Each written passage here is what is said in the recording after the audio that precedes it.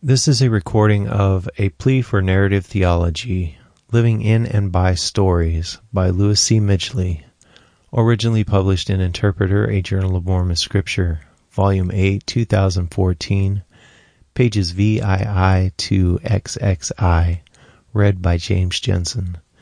This audio recording is copyrighted under a Creative Commons license and may be freely distributed if it remains unchanged, the journal and its website accredited, and is for non-commercial use.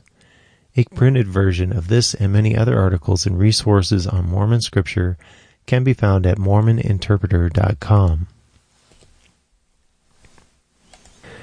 Abstract. The following are reflections on some of the complicated history, including the abuses, of what is commonly known as theology. The saints do not do theology. Even when we are tempted, we do not reduce the contents or grounds of faith to something conforming to traditional theology. Instead, we tell stories of how and why we came to faith, which are then linked to a network of other stories found in our scriptures, and to a master narrative. We live in and by stories, and not by either dogmatic or philosophically grounded systematic theology. Instead, we tend to engage in several strikingly different kinds of endeavors, especially including historical studies, which take the place of, and also clash with, what has traditionally been done under the name theology in its various varieties, confessional or otherwise. In 1992, I published an essay in which I pointed out the word theology and how much of what it describes originated with Plato, Aristotle, and the Orphics. The word is not found in the Bible or other LDS scriptures. It was borrowed by Origen, 185 to 254, and developed by Augustine, 354 to 430.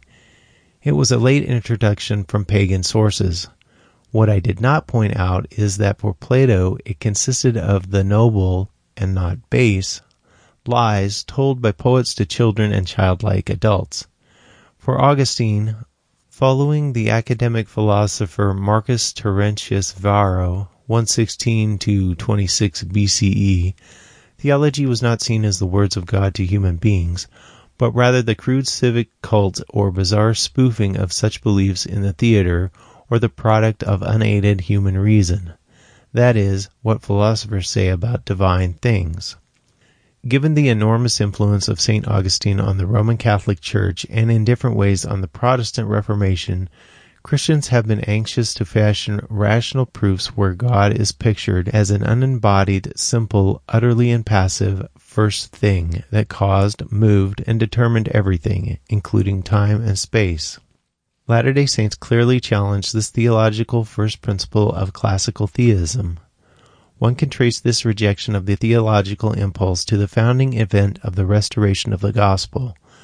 When Joseph Smith went into the sacred grove and asked which church he should join, he was told that he should join none of them. Quote, I was answered that I must join none of them, for they were all wrong, and the personage who addressed me said that all their creeds were an abomination in his sight, that those professors were all corrupt, that, quote, they drew near to me with their lips, but their hearts are far from me. They teach for the doctrine the commandments of men, having the form of godliness, but they deny the power thereof. End quote. Among other crucial differences, God is not to be understood by the saints as a first thing that created everything, including both time and space out of nothing. Classical Christian theism presumes an infinite qualitative difference between the absolute infinite, unconditional creator and all merely finite existing things. For the saints, God and other divine beings are still encountered from time to time by seers and prophets. The scriptures are presented in narrative and dramatic form rather than as theological treatises. They tell stories instead of analyzing logical proofs. The narrative form is necessary because it relays to us those events that mark God's peculiar dealings with His children, as well as the covenants they enter into as they wander on the path to return to Heavenly Father. But these narratives are not just stories. They convey hope to us as we see God reaching out to prophets and apostles, providing forgiveness as we repent. Through these stories, we see how God acts and how revelation is given to us as a community of believers. Competing stories. In assessing the primary difference between the faith of the saints and that of the other versions of Christianity, Lutheran historian Martin E. Marty argues that the Latter-day Saint version of Christian faith is deeply, quote, rooted in narrative, end quote, whereas Protestant theologies tend to, quote, combine the language of the Hebrew Scriptures with mainly Greek philosophical concepts as filtered through academic experiences in Western Europe, most notably Germany, end quote. I believe he has identified a difference that makes a difference. Marty also argues that the existence of the faith of Latter-day Saints, which is both constituted by and consists of stories, that is, historical accounts or narratives, should remind other Christians, despite the long tradition of creeds, confessions, catechisms, catalogues of dogma, frozen abstractions, and dogmatic and systematic theologies, that their own faith is also, quote, born of story and stories, end quote. Christian faith is generally, despite the heavy hand of classical theism, still necessarily rooted in a master narrative in which God once became human to reconcile his estranged children to himself. An essential historical grounding and content. Even the most careful efforts to set out the core of the Christian faith in the tight formulas of creeds and confessions, thereby shutting the door to further divine special revelations, have necessarily been tied to accounts of historical events. Such singular historical detail as, quote, under Pontius Pilate, end quote, is, for example, present in the so-called Apostles' Creed, as well as the amended version of the Nicene Creed, promulgated at the First Council of Constantinople in 381. Why is this so? Even the great ecumenical creeds and confessions would be empty and pointless without the crucial historical foundation, that is, some version of the story of God becoming immortal and then winning a stunning victory over the death of the body and the soul, when he rose from the dead after an unjust, vicious death. Of course, this key, essential story, the master narrative, also includes a network of stories reaching back into the past, and, for Latter-day Saints, into an even deeper past prior to the peopling of the earth. Without the crucial founding events as more than merely legends, tall tales, or wishful thinking, Christian faith in all its varieties has little or no meaning other than as a bit of nostalgia or sentimentality that offers no genuine hope. Latter-day Saints are thus not alone in both wanting and needing the founding and sustaining stories to be simply true. This is also the reason history is always the point of attack for secular critics of all versions of Christian faith, as well as its most attractive feature. Elsewhere, Professor Marty argues that individuals also live by stories. Our memory of who and what we are is our own story. In addition, our identity, or struggle for a stable identity, necessarily involves a bundle of shifting and sometimes hastily contrived and often even deceitful, conflicting, and competing stories. Put another way, our stories involve various degrees of self-deception as we manage appearances for various, essentially selfish reasons. Much of this is described as sin in our prophetic warnings. From my perspective, our task while here on probation is, through genuine repentance and unfeigned faith, and only through the refining work of the Holy Spirit, to have our story eventually fit snugly within the larger story found in our Scriptures, consonant with the terms of the covenant we have made with God. According to Professor Marty, most Christians, in much the same way, also, quote, live by story. They see God's activity in the events, words, works, circumstances, and effects of Jesus Christ, and tell the story of his death and resurrection as constitutive of the faith that forms their community. End quote. Christian faith thus comes in various large, competing varieties, each of which privileges its own special version of the common founding story and supporting stories. Again, according to Professor Marty, standing behind Jewish communal identity is the story of, quote, how this God chose Israel and covenanted with the nation This was a moral God whose judgments were to fall on Egypt and Assyria, end quote. Though divine judgment often, quote, fell most strongly on the chosen and covenanted people, end quote. This story and the vehicles through which it is preserved, even for many who now tend to explain away the very idea of God, quote, as a projection, an illusion, an invention to fill social needs, end quote, lifting explanations from Sigmund Freud and Karl Marx and their many disciples, still provide a foil against which individuals form and reform their Jewish and Christian identities.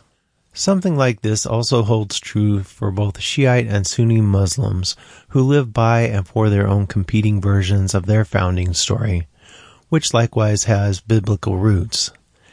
In each case, history and sacred books with historical origins and contents ground the faith of often vastly different peoples.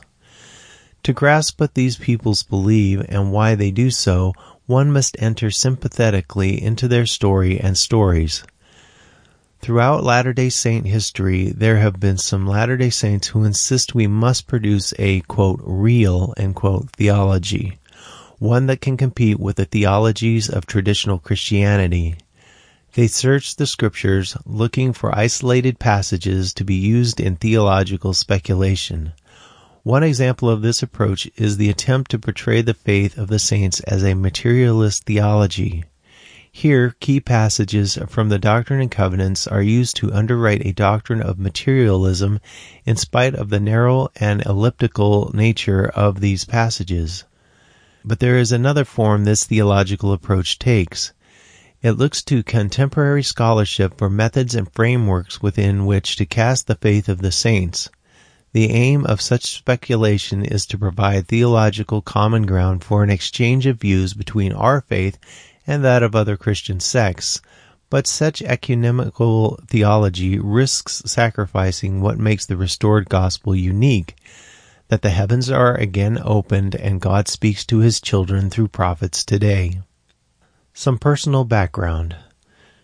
My first real encounter with what is now commonly known as theology came when I studied in great detail the writings of then-famous German-American theologian Paul Tillich, 1886 to 1965, whose religious socialist views led to his being the first non-Jewish university professor fired by Adolf Hitler, and who then shifted to the Union Theological Seminary in New York. Tillich published at least 400 books and essays and delivered hundreds of lectures and sermons. He became a popular figure in American intellectual life. His crowning work was a massive 3-volume systematic theology. Even as a university student in Germany, Tillich had begun to argue that Christianity would be false if it rested on the truth stories about Jesus of Nazareth, and not on what he called concern about the meanings that such stories have very imperfectly come to suggest. The reason, he claimed, is that God is being itself, and not an existing being alongside other beings. It is flatly false for Tillich if faith, understood as concern, rests to any degree on persons and events in human history. His views were attractive to those who were looking for reasons to brush aside all divine special revelations, and hence the vast network of stories upon which Christian faith rests. Tillich's radically secularized understanding of Christian faith can be contrasted with that of Karl Barth, 1886 to 1968, the even more famous Swiss-German scholar who managed to blunt the then-dominant continental version of liberal or cultural Protestantism, and who revived a version of Protestant orthodoxy before and after World War II. Barth set out in 4 million words what he called church dogmatics. This work argued that the death and resurrection of an historical Jesus was central to authentic Christian faith, but suffered from being muddled together with some alien philosophy in efforts to fashion a theological system, and to engage with the very long and controversial history of Christianity. Whereas Barth saw the Bible as containing the Word of God for those moved by the Holy Spirit, Tillich saw it as merely the words of muddled humans about divine things. This distinction clearly manifests an ambiguity in the word theology. Does that label or its adjective theological identify God's words to human beings, or merely what humans have fashioned for various reasons about divine things? Put more bluntly, do human beings merely invent the gods to suit their own private interests, needs, or passions, or to serve some political purpose? An affirmative response to those questions clearly makes theology a strictly earthbound and merely human invention, in much the same way that religion has often been seen as a self-administered narcotic to ease for a time the utter meaninglessness and suffering in an otherwise forlorn, disconsolate world. Much of what is written about religion, including some but not all of what goes by the name of religious studies, dances close to the rim of this abyss, though still striving to keep an academic straight face. Some possible LDS kinds of theology. Whatever the jaded history of the term theology, we are for better or worse stuck with it, just as we are with the word religion. Can we fashion our own special understanding of theology by looking at how Protestants, who were contemporaries of Joseph Smith, following in the footsteps of the Reformers, were busy hammering out and then preaching the contents of sophisticated dogmatic theologies? Protestants tended to fashion theologies presumably derived from the Bible, understood as the thoroughly sufficient, final, infallible, inerrant Word of God. From the Bible alone, it was and still is believed possible to set out a compendium of authoritative theology. However, the community of saints had its roots in much different soil.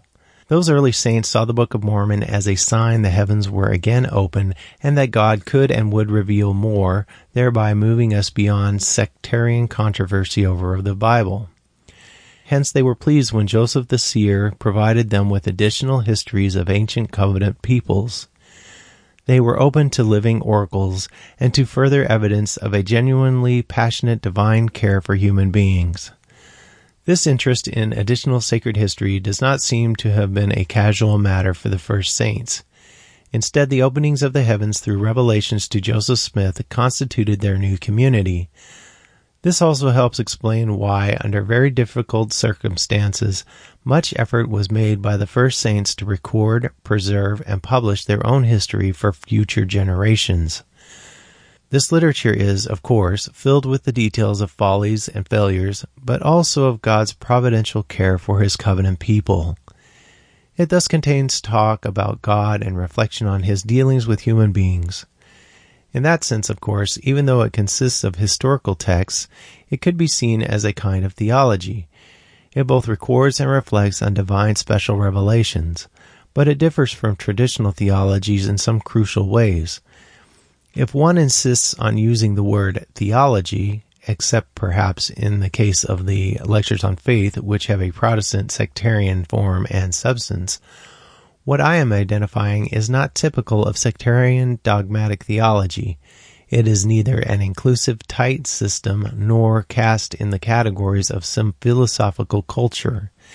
Instead, it is a kind of narrative theology in which the teachings have a story-like structure as well as an historical setting, or are largely historical. I have no objections to efforts to mine this literature if that mining is both carefully done and sensitive to the circumstances, including time and place in which it was recorded.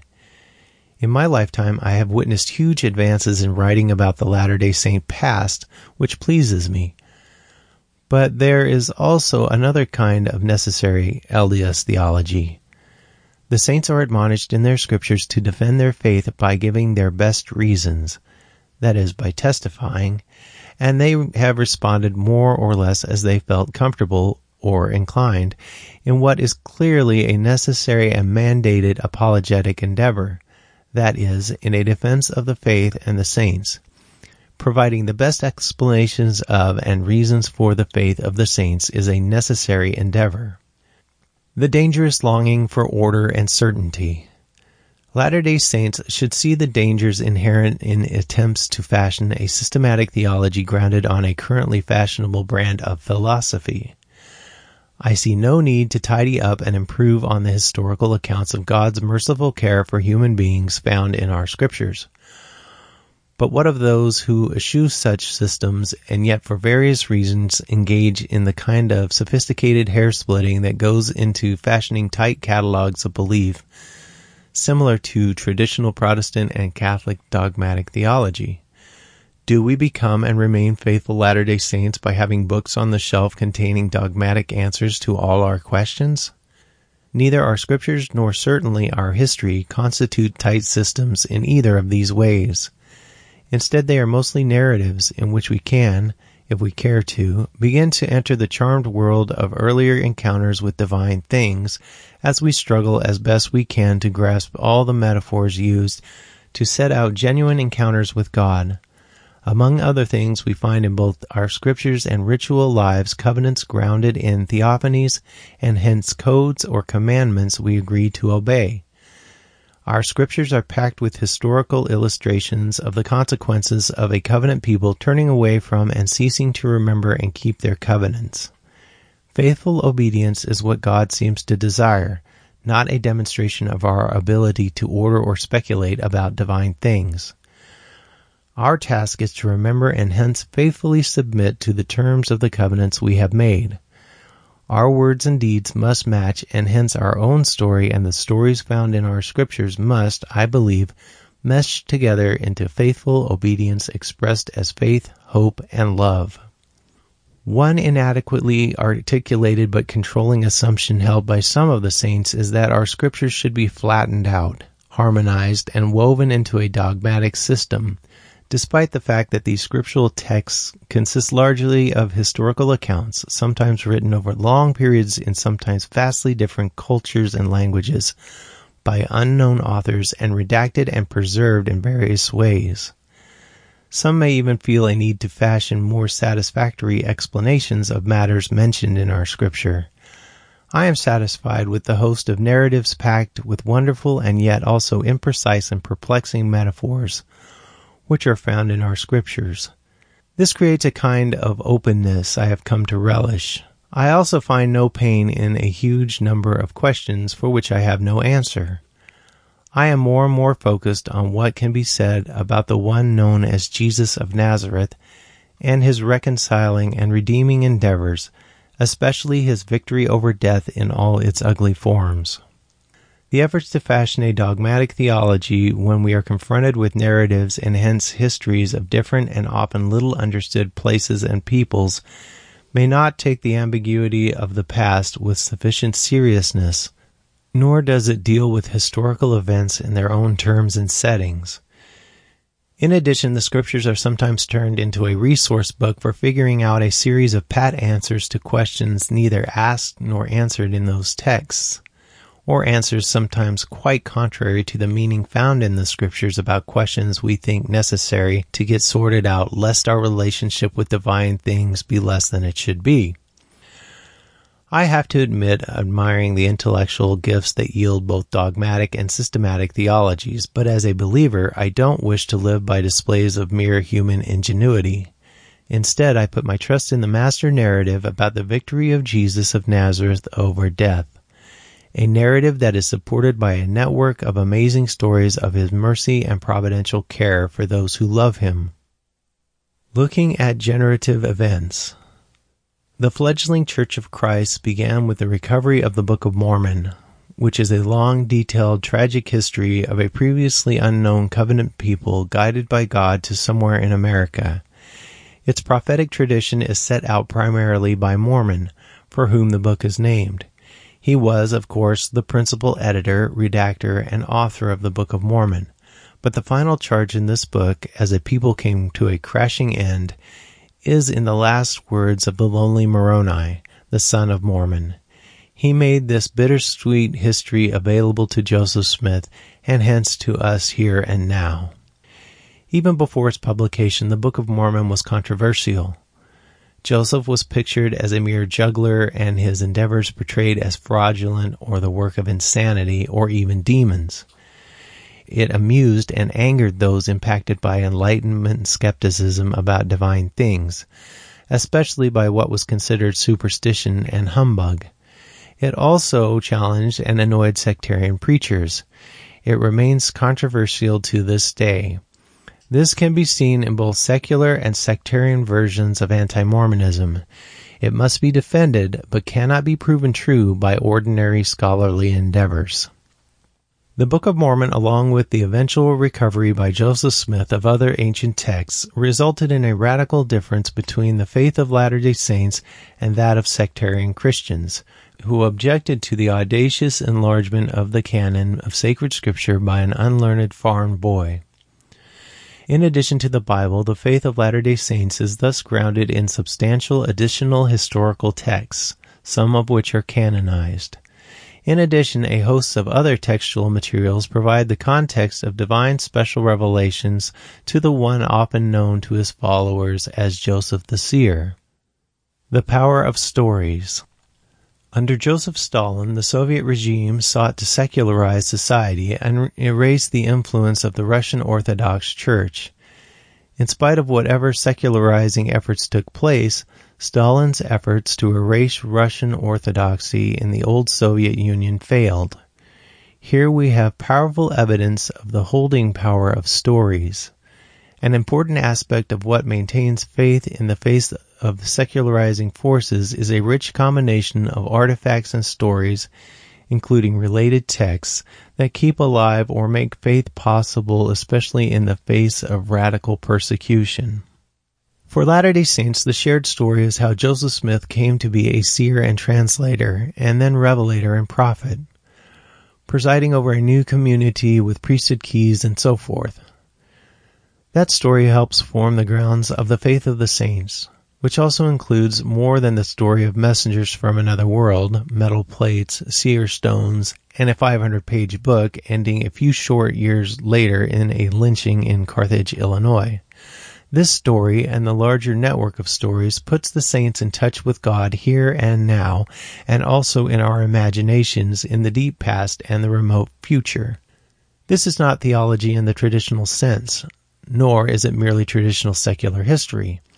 It is instead primarily or essentially another larger story and stories beginning with a council and war in heaven prior to our mortal probation.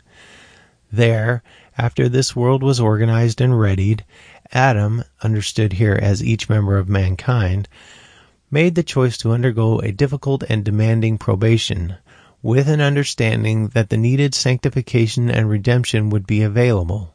We also would need scolding, comfort, and direction.